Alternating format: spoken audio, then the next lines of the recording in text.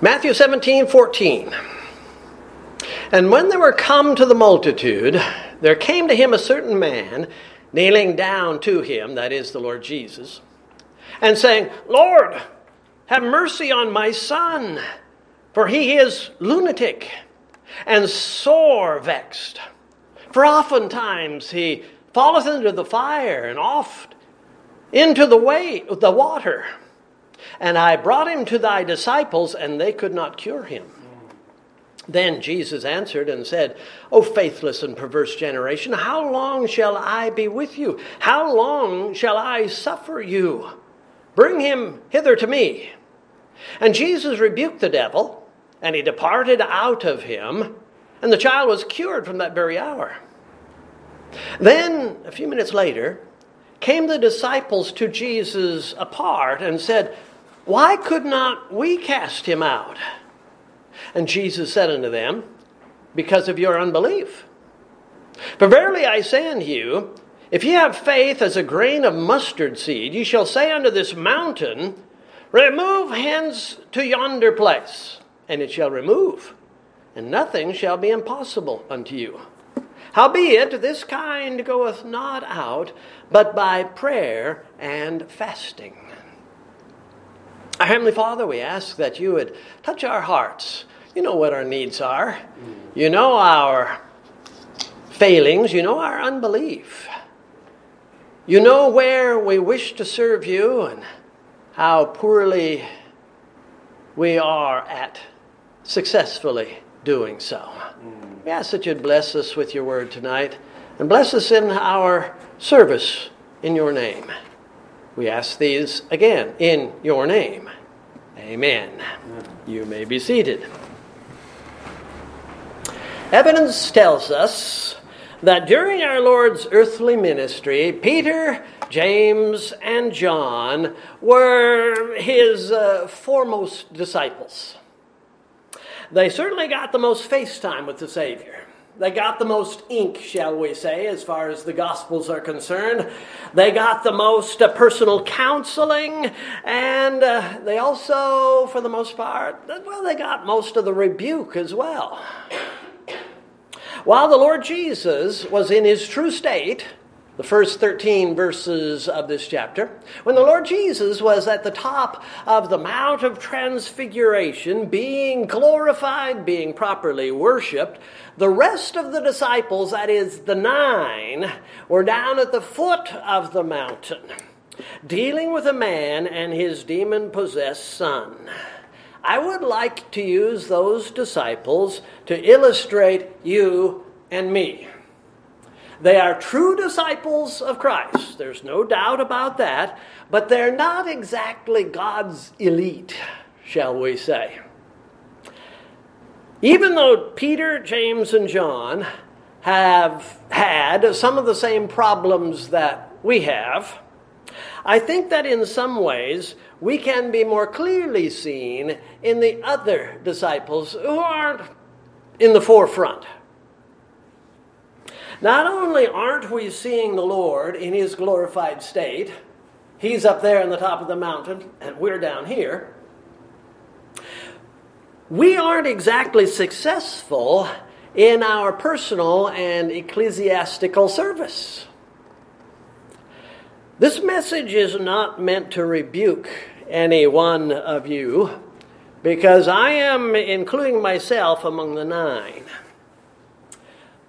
What you might see as rebuke is first and foremost a comment about me. So if you feel the conviction of the Holy Spirit, that's just fine, because I've been feeling it for the last 3 days thinking about this message.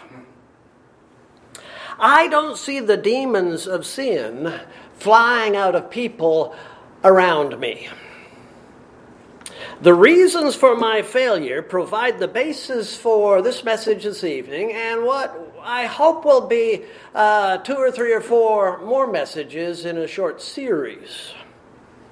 As someone who is far from an expert in the subject I hope to address, I would like you to join me in my desire toward greater spiritual victory.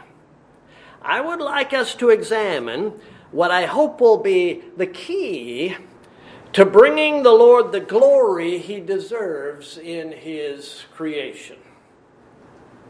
When Christ left the splendor of his glory at the top of that mountain that day and returned to focus on the needs of sinful people, his blessing fell on the demon-possessed child or young man.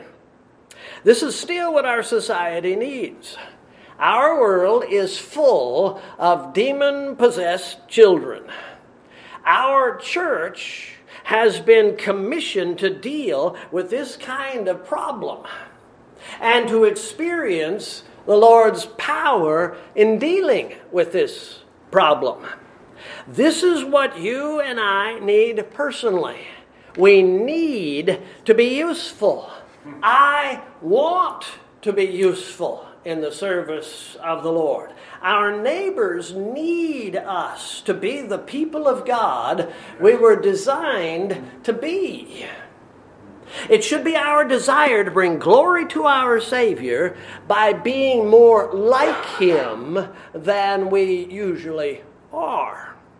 And our heart should be crying out with its own special tears, why could we not cast him out?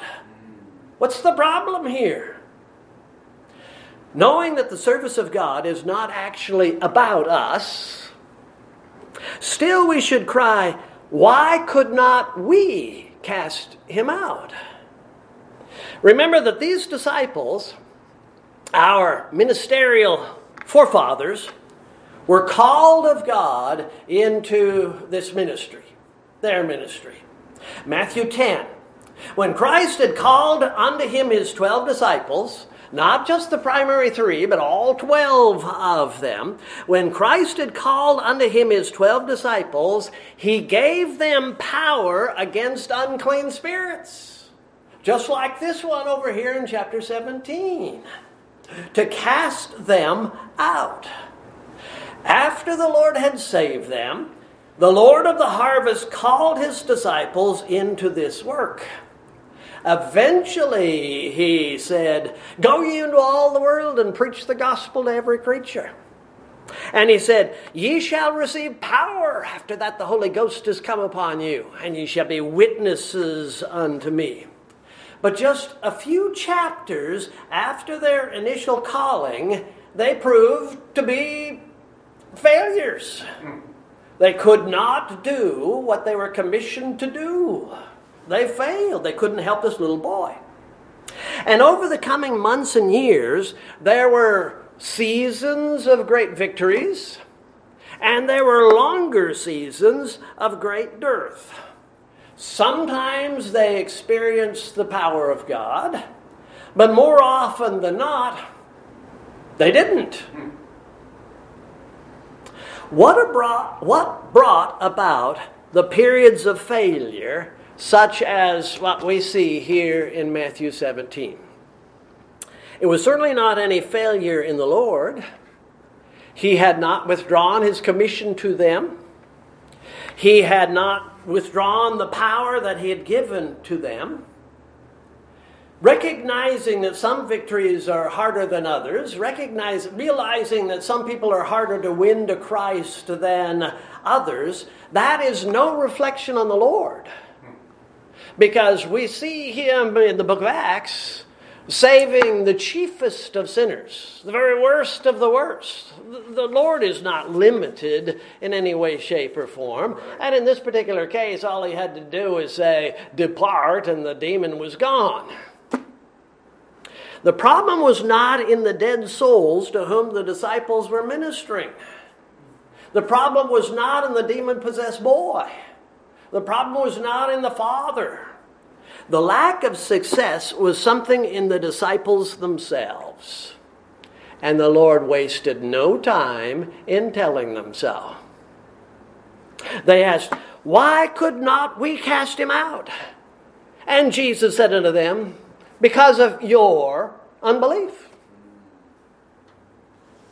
For verily I say unto you, if ye have faith as a grain of mustard seed, ye shall say unto this mountain, 2,000-foot Mount Tabor, go from there over to there, it would do so. You would say unto this mountain, remove hence to yonder place, and it shall remove, and nothing shall be impossible unto you. Howbeit, this kind goeth not out, but by prayer and fasting. Why do we not see greater victory in all of its possible aspects? It is not because these are the last days. Don't put the blame on something which the Bible does not blame. Right. Yes, we are approaching the end of the age. Yes, evil is waxing worse and worse. But that is not the reason for the weakness within God's saints. Our weaknesses and strengths are not contingent on our circumstances. So it doesn't matter what's out there. It shouldn't affect our spirituality and our capability of serving the Lord. And even during the tribulation, there will be limited pockets of real revival with great numbers of people being saved. We can't blame the last days. The problem is in us, the servants of the omnipotent God. The conduit of the Lord's power has become constricted. God's victories are not flowing through us as He meant them to do. The Lord Jesus will ask the question, when the Son of Man cometh, shall He find faith on the earth? If it was up to you and me and most of the professed believers on the earth, the answer would be, nope, won't find any. Again, I'm not pointing my finger specifically at you, but toward all of us, and myself as your pastor. Why could not we cast him out? Jesus said, it's because of your unbelief. Earlier in Matthew 14, we read about a storm out there in the Sea of Tiberias while the Lord Jesus was elsewhere. Today, we could say, in a sense, the Lord Jesus is elsewhere. We could say that He's in heaven, preparing a retirement village for Christians who haven't served well enough to really deserve a good retirement. Today we are in the middle of a tumultuous society that is threatening to sink our little ecclesiastical ship. And when a man of faith, one of Christ's elite, sees the Savior through the darkness, sees the Lord Jesus approaching through the boisterous winds and the waves going up and down, he says, Lord, if it be thou, bid me come unto thee on the water. And Christ said to Peter, come. So he steps out by faith, walking on the water, doing the physically impossible for a few moments. But then reality steps in. And he hears the boisterous winds. And he sees the slippery water in front of him. Down he goes. His heavy robe becoming even heavier with the rain and the waves, threatening to send him to the bottom of that lake, 141 feet down. But immediately Jesus stretched out his hand and caught him, lifted him up, and said, O thou of little faith, wherefore didst thou doubt? That is an important question in so many ways. Why did Peter doubt? Where did your little faith go, Peter? Why can't you trust the Lord to do the impossible, even through yourself? And today, Why can't you and I trust God sufficiently to be used miraculously? What's the problem? The Lord's not the problem.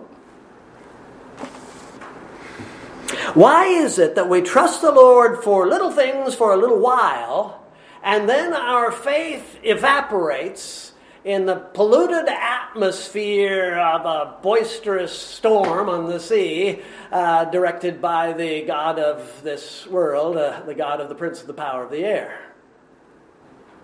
Isn't our failure because we don't sufficiently exercise the faith that we have? Peter stepped out of the boat by faith because the Savior bid him to do so. But then he let his faith slip, and he slipped under the waves.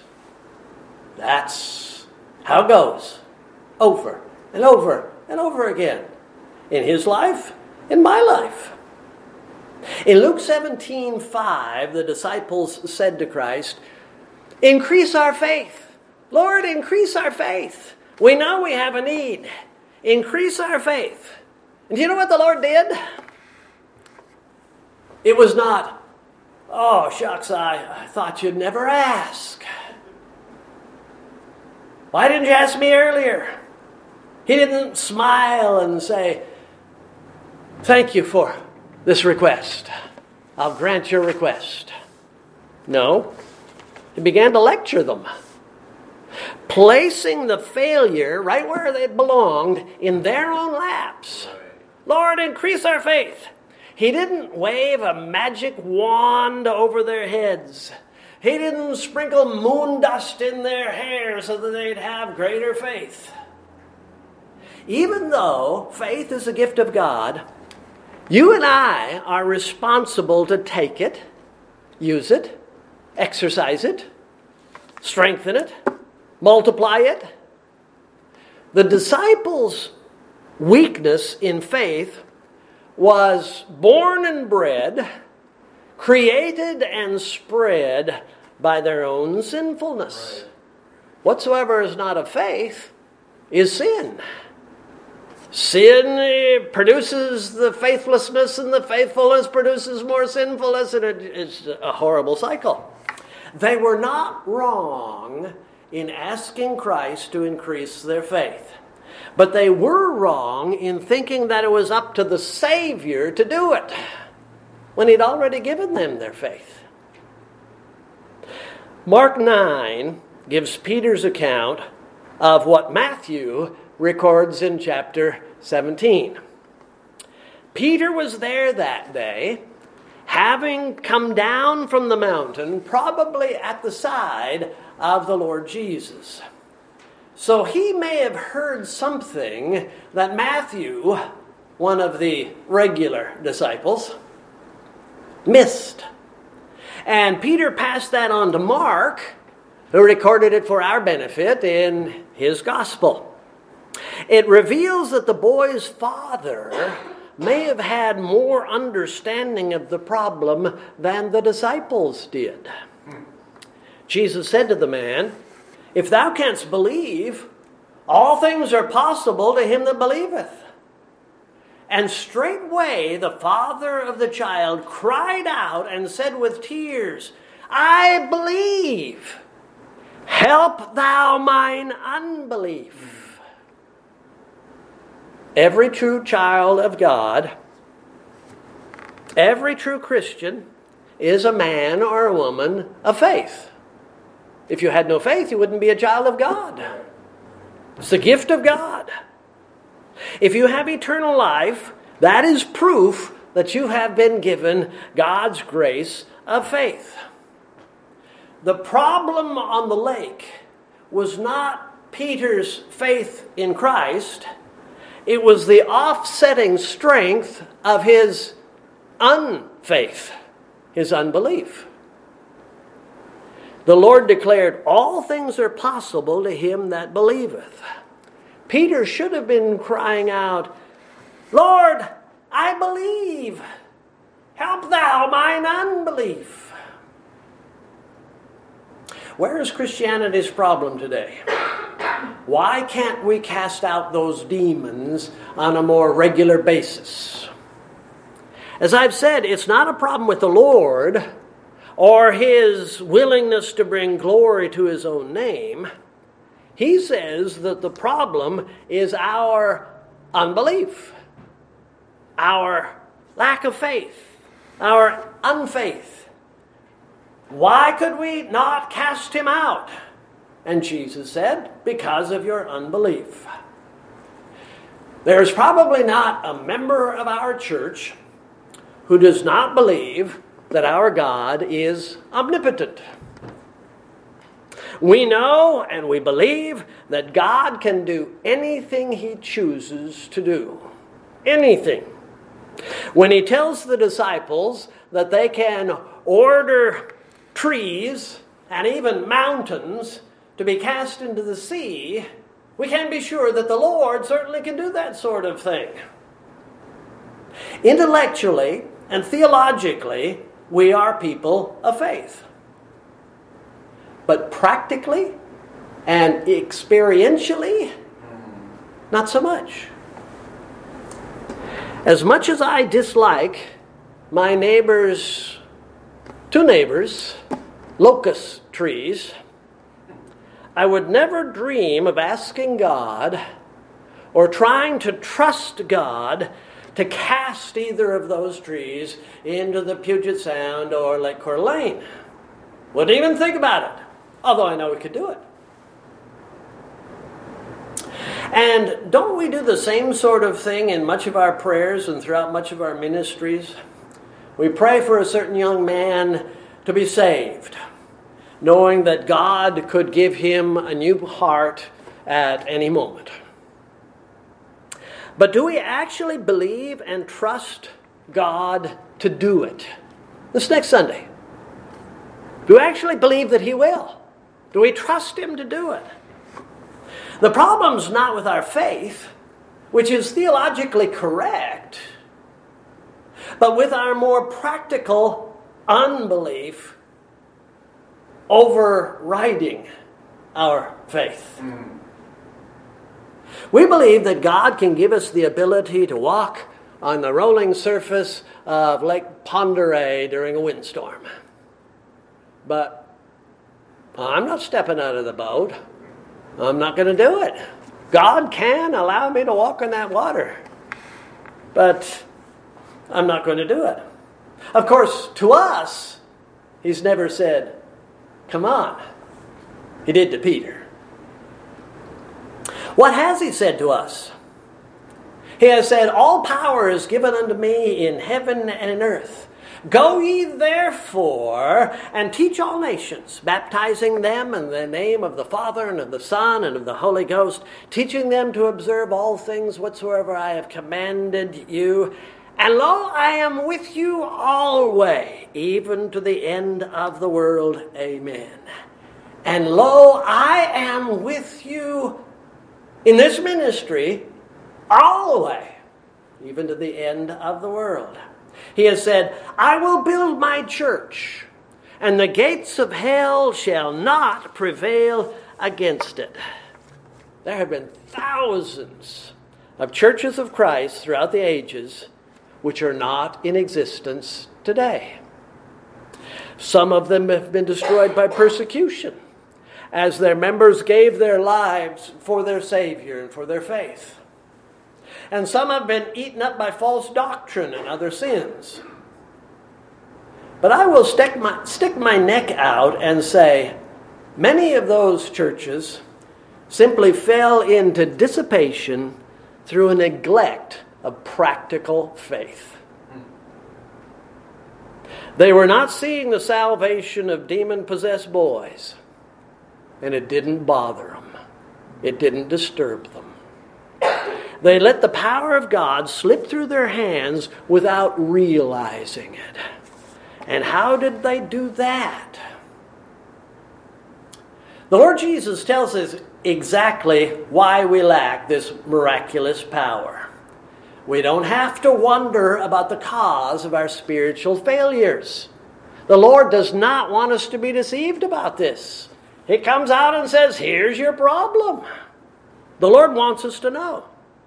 The 9 average disciples asked the Lord, why could not we cast him out? And Jesus said, because of your unbelief. For verily I say unto you, if ye have faith as a grain of mustard seed, you shall say unto this mountain, remove hence to yonder place, and it shall remove, and nothing shall be impossible unto you. Howbeit, this kind goeth not out, but by prayer and fasting. Directly coupled to our faith, our failure in faith, is our failure in prayer. Reaching out to the source of our faith and the source of our power. Yes, we pray that the Lord will miraculously work in the hearts of the people in Deer Park. And we pray for the salvation of those lost people who are close to our hearts. But do we pray with the expectation of those prayers to be answered right now, this Sunday? Do we pray in faith? Do we pray in expectation? In other words, can our unbelief be seen in our prayer lives, even in our expression of faith?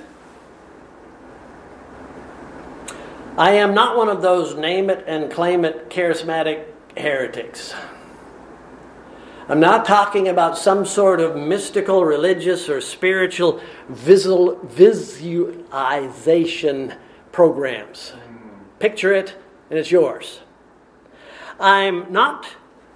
What I am doing is talking about trusting God to do things that He has indirectly and sometimes even directly said He will do. We'll probably return to this illustration sometime in a future lesson. But for the moment, consider the men who carried their crippled friend up onto the roof of a man's house, tearing the tiles away so that they could drop this man right down before the Lord. They possessed a theological faith in the omnipotence of Christ. But beyond their theological faith, they actually expected to see their friend walk out the door in a few minutes. They expected the Lord to heal him. That is supposed to be our ministry. It's easy to say, difficult to put into practice. The word expectation must be a part of our theology of faith. Yes, Christ can save anyone. But do we have the faith to expect Him to do it? This Sunday, the next time we see this person. Can we remain believers after years and years of waiting for the Lord to save this person? Now, after all of these years, next Sunday, I expect to see him saved. Lord, I trust that you will save him. Save this soul. Can we remain believers when God shows us that our hopes and our wishes come close to His will, but not exactly in it? The Lord has something else better. The woman with the issue of blood had faith to trust Christ for the healing of her body. But when He healed her soul as well, giving more than what she first requested. Can we trust the Lord for more? If she hadn't exercised her faith, she would have had nothing. And if I can put it this way, the giving of more is what revival is all about. The Lord stepping beyond what we anticipated. But we've committed ourselves to this little bit, and the Lord blesses. My heart is filled with all sorts of thoughts on this subject. I plan to share some of them with you over the next couple of weeks here and there. But in the meantime, Austin and I plan to be here this Saturday morning at 7 o'clock for prayer. I need to work on my faith and my prayer of faith. And if any of you men want to join us, you're welcome. But I'm not going to call this an official church function. I'm not sure the genuine revival has ever come from an official church function. From what I have read many times, it's when a group of people just got burdened about the blessing of the Lord, seeking it from the Lord in His grace and His power, and it came. However, this evening, we are in the midst of an official church function. Some people call this midweek Bible study. Some people call this Wednesday prayer meeting. We need to pray this evening for the Lord's blessing, trusting the Lord to give us those blessings, not just asking for them. Lord, be gracious and give us this and this and this and this. We need to learn how to trust the Lord and expect Him to grant these blessings. It's my prayer that we might begin to see miraculous answers to our prayers, and the Lord making our few months in this year to be the very best in the history of Calvary Independent Baptist Church. Amen. Over the next few weeks, we're going to have some, hopefully, practical illustrations that deal with some of this stuff.